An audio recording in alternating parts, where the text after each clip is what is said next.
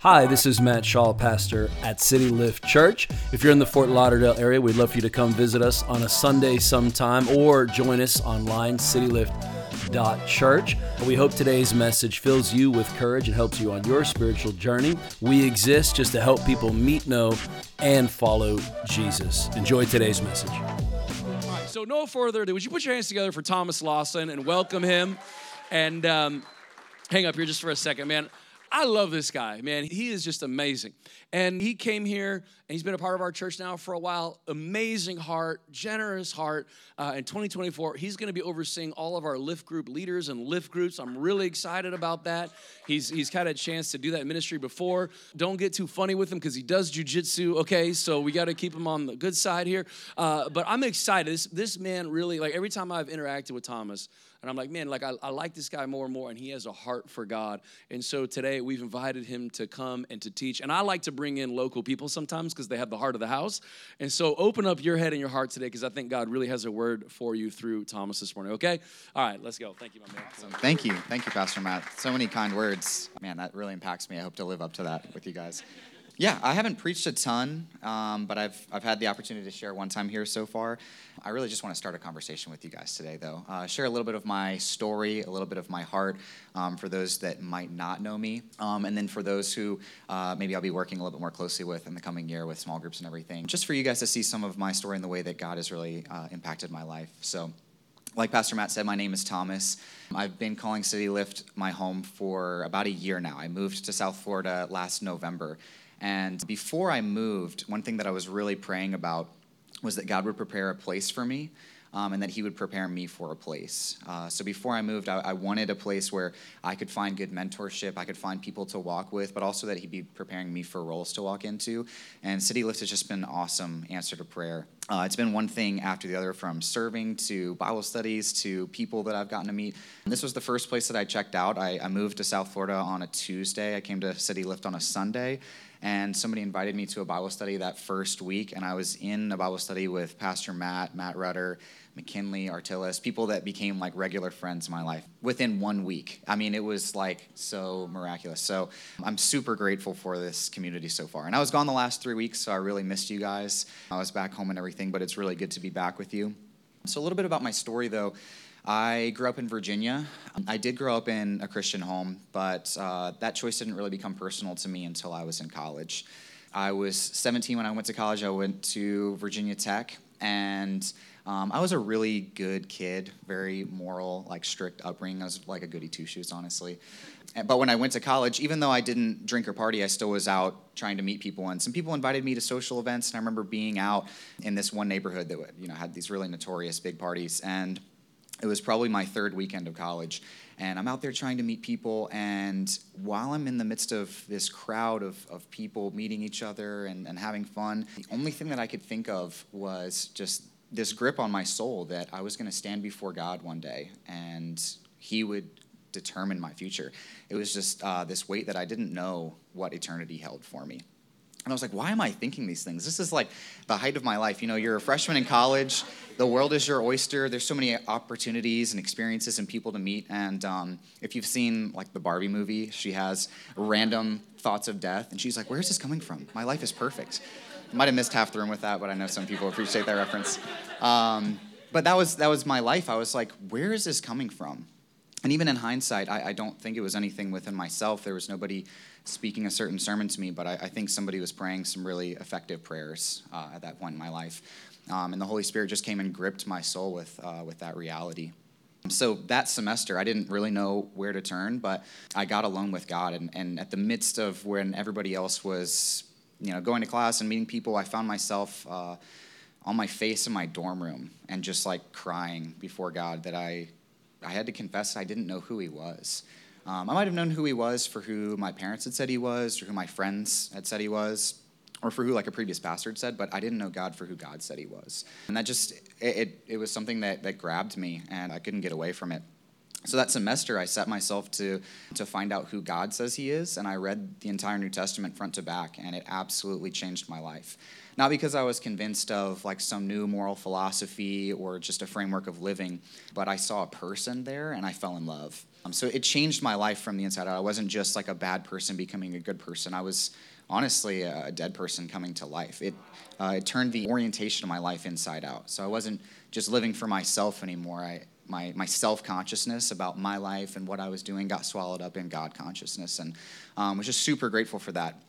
And in the midst of that, I was like, dude, I want to find other people like this. Like, who else is experiencing this? And I started praying for community, very similar to the way that I was praying for church before I moved to South Florida. And once again, God was super, super faithful. Somebody from my high school had reached out, and I checked out a campus ministry my second semester. And it was like from day one, I felt at home there. And that became my life for all of college. I quit all my other activities. I had gone to school to play music and study for them.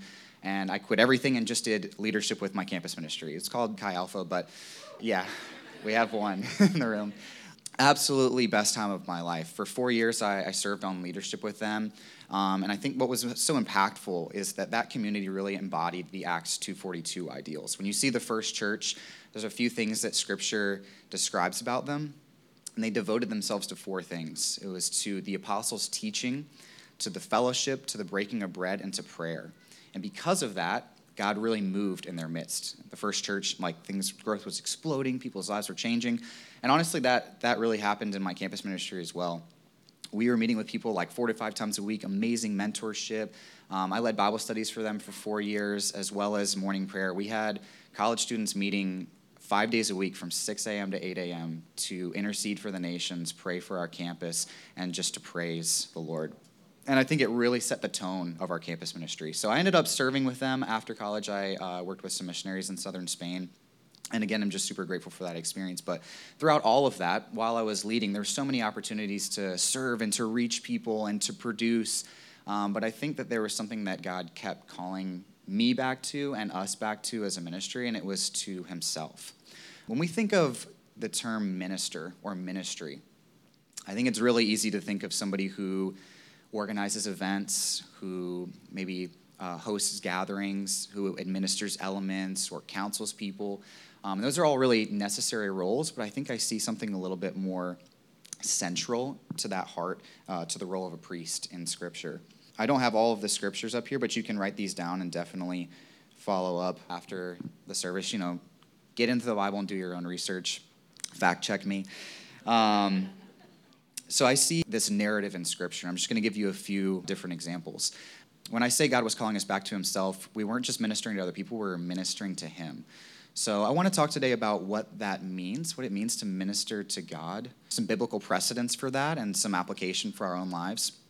So all the way back in some of the first Bible stories, we have the people that were stuck in captivity in Egypt. And Moses is making this demand to Pharaoh, let my people go. And we hear that all the time. We're very familiar with that. But there was a second part of that phrase, that they may serve me in the wilderness. So God had this express purpose for bringing his people out of slavery and out of bondage. And it was that they would be with him. And he does all these signs, brings people out, and it's all to get to this one point at Mount Sinai. It's basically like a wedding feast, this destination wedding. It's a great idea. And unfortunately, at the wedding feast, the people basically commit adultery. Moses comes down off the mountain. He's got the stone tablets in his hand, like new covenant, we're going to be together. And they've made a new golden calf, and they're worshiping somebody else. And it's like the most cringe thing that you could think of. So he breaks the tablets, and he's distraught. But some people respond appropriately. The Levites, they rise up in reaction to the Lord. And because of that, in Deuteronomy 10:8, this is describing then the worship order that Moses ends up creating. It says, at that time the Lord set apart the tribe of Levi to carry the ark of the covenant of the Lord, to stand before the Lord to what? To minister and to pronounce blessings in his name as they still do today. So the Lord specifically brings the people out of Egypt for this express purpose, that they would minister to him, that they would bless his name. He wants this dynamic. He doesn't just want animal sacrifice. That's part of the package in the Old Testament. But every single time throughout history in Israel then that you see revival come to the nation or reform come, it's whenever they grab the law once again and they're convicted of this and they say, we're going to put the Ark of the Covenant, which is the express, manifest presence of God in the Old Testament. We're going to put that back in the center of our community once again. And so it happens multiple times. One of my favorites is when David gets a hold of this. David was somebody after God's own heart, and as a leader, he ends up folding the people of Israel into his own prayer and song. He had made a vow to the Lord. You can read that vow in Psalm 132. He makes a vow that he will not rest until he finds a dwelling place for the Lord on the earth. And it's something that really moved God's heart. And he welcomes the people into that by initiating this massive worship movement, probably one of the most powerful ones that we've seen on the earth. It's where we get a lot of our psalms. So much scripture was actually written in that tent. And one of the things that he does is he sets up worshipers to continuously worship before God, but then it also says in 1 Chronicles 16:4 that he appointed some of the Levites to do what? To minister before the ark of the Lord, to extol, thank, and praise the Lord, the God of Israel. This comes full circle when we see Jesus then, now in the New Testament. He says something in John 4:23. He's talking to a woman at the well, and he says, "Yet a time is coming and has now come when the true worshipers will worship the Father in spirit and in truth, for they are the kind of worshipers that the Father seeks." So I see this through line in Scripture where God has been seeking ministers to actually bless his name, to speak to his heart, to sing to him. He wants this type of intimacy. And what was once reserved for few in the Old Testament, it was just the Levites, has now been opened to many. The New Testament actually calls us a kingdom of priests. This is what Jesus did. He came and he qualified us all as priests. Not just that we would minister to one another, but that we would actually minister to him. And that really makes my heart come alive. So when Jesus was saying he was looking for worshipers like this, he doesn't give many details in that exact passage, but I think there's some other passages where we find those kind of worshipers that he was looking for. So a scripture that I've come back to time and time again that has really impacted me is Luke 7:36 through 50. So I'm going to read this with you guys, and then we'll kind of unpack it a little bit. This is one of my favorite pictures in all of Scripture. It says, "One of the Pharisees asked him to eat with him, and he went into the Pharisee's house and reclined at the table. And behold, a woman of the city, who was a sinner, when she learned that he was reclining at the table in the Pharisee's house, she brought an alabaster flask of ointment, and standing behind him at his feet, weeping, she began to wet his feet with her tears, and wiped them with the hair of her head, and kissed his feet, and anointed them with the ointment. Now when the Pharisee who had invited him saw this, he said to himself, 'If this man were a prophet, he would have known who and what sort of woman this is who is touching him, for she is a sinner.' Jesus answering said to him, 'Simon, I have something to say to you.' And he answered, 'Say it, teacher.' A certain moneylender had 2 debtors. One owed 500 denarii and the other 50. When they could not pay, he canceled the debt of both. Now, which of them do you think will love him more?' And Simon answered him, 'The one, I suppose, for whom he canceled the larger debt.' And he said, 'You've judged rightly.' Then turning towards the woman, he said to Simon, 'Do you see this woman? I entered your house. You gave me no water for my feet, but she has wet my feet with her tears and wiped them with her hair. You gave me no kiss, but from the time I came in, she has not ceased to kiss my feet. You did not anoint my head with oil, but she has anointed my feet with ointment. Therefore I tell you, her sins, which are many, are forgiven, for she loved much. But he who is forgiven little loves little.' And he said to her, 'Your sins are forgiven.' Then those who were at the table with him began to say among themselves, 'Who is this who even forgives sins?'" I think one thing to note is that I don't think Simon is one of the Pharisees who is setting a trap for Jesus. There were a lot of Pharisees that had bad intentions. They wanted to catch him in some philosophical snare, or they wanted to set him up and actually murder him in some way. Simon, for all that we know, had really great intentions. He's a prominent figure in society, has a great life, is probably well respected by people, and he sets up a dinner. He wants to host Jesus, and he invites people. So he has good company, good food, and a good plan to welcome Jesus into his house. And Jesus, being Jesus, shows up where he's invited, which is really awesome. But in the midst of this dinner party, there's an unexpected guest. I don't know how she got in, but it's clear in Scripture that she doesn't fit the rest of the group. And there's maybe a palpable tension in the air. There's at least looks of judgment, something that Jesus is picking up on. And what's really interesting about this story is that we essentially have an open table review from Jesus. We have like a Yelp review of the dinner, which I don't know about you guys, but I'd be kind of mortified to know that Jesus' Yelp review of my house was posted forever in Scripture. But there's something that he notes in his review of the dinner. There were great people, great conversation, a great plan, but he notes at one point, he turns to the woman and says to Simon, I have one thing to say to you. When I entered the house, you gave me no blank. You gave me no water for my feet.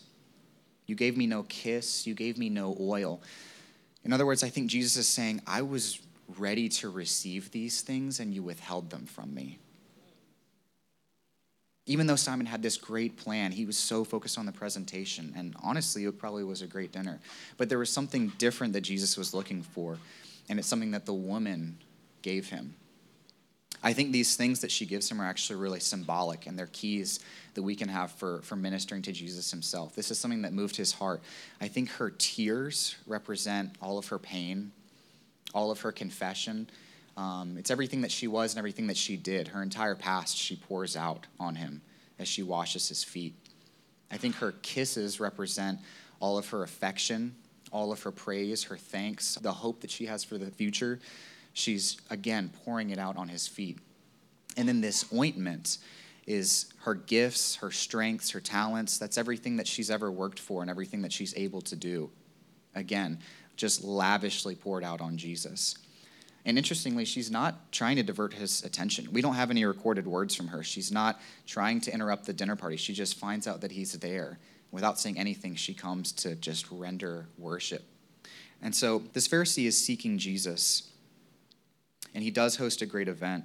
But I think the woman ministers to him in a really special way. And these things that she pours out on him, I don't think they're manufactured. Just because we know what moves him doesn't mean we can just manufacture those things. I think she pours out these things because she sees rightly. She sees herself rightly, but more importantly, she sees Jesus rightly. And when we see his goodness, when we see his grace, when we see his beauty, his mercy towards us, it elicits a certain response. This is the same response that I actually see in Revelation 5 when the Apostle John has his open vision into heaven. The picture of Jesus in Revelation 5 is that he's finally revealed like he has accomplished all of his work, and it says that there appears one who has a lamb as though slain. And what happens is the four living creatures sing a new song, and the 24 elders around the throne, if you don't know this context, read Revelation 5. It's my favorite picture in all of Scripture. But the 24 elders that are surrounding the throne of God, when Jesus is in the midst, revealed as he actually is, they bow down and they throw their crowns before him. It's the same picture as the woman. And it says that they sing a new song, and that song is "Worthy is the Lamb." I was so excited that we sang that song today. This is the song of heaven, worthy.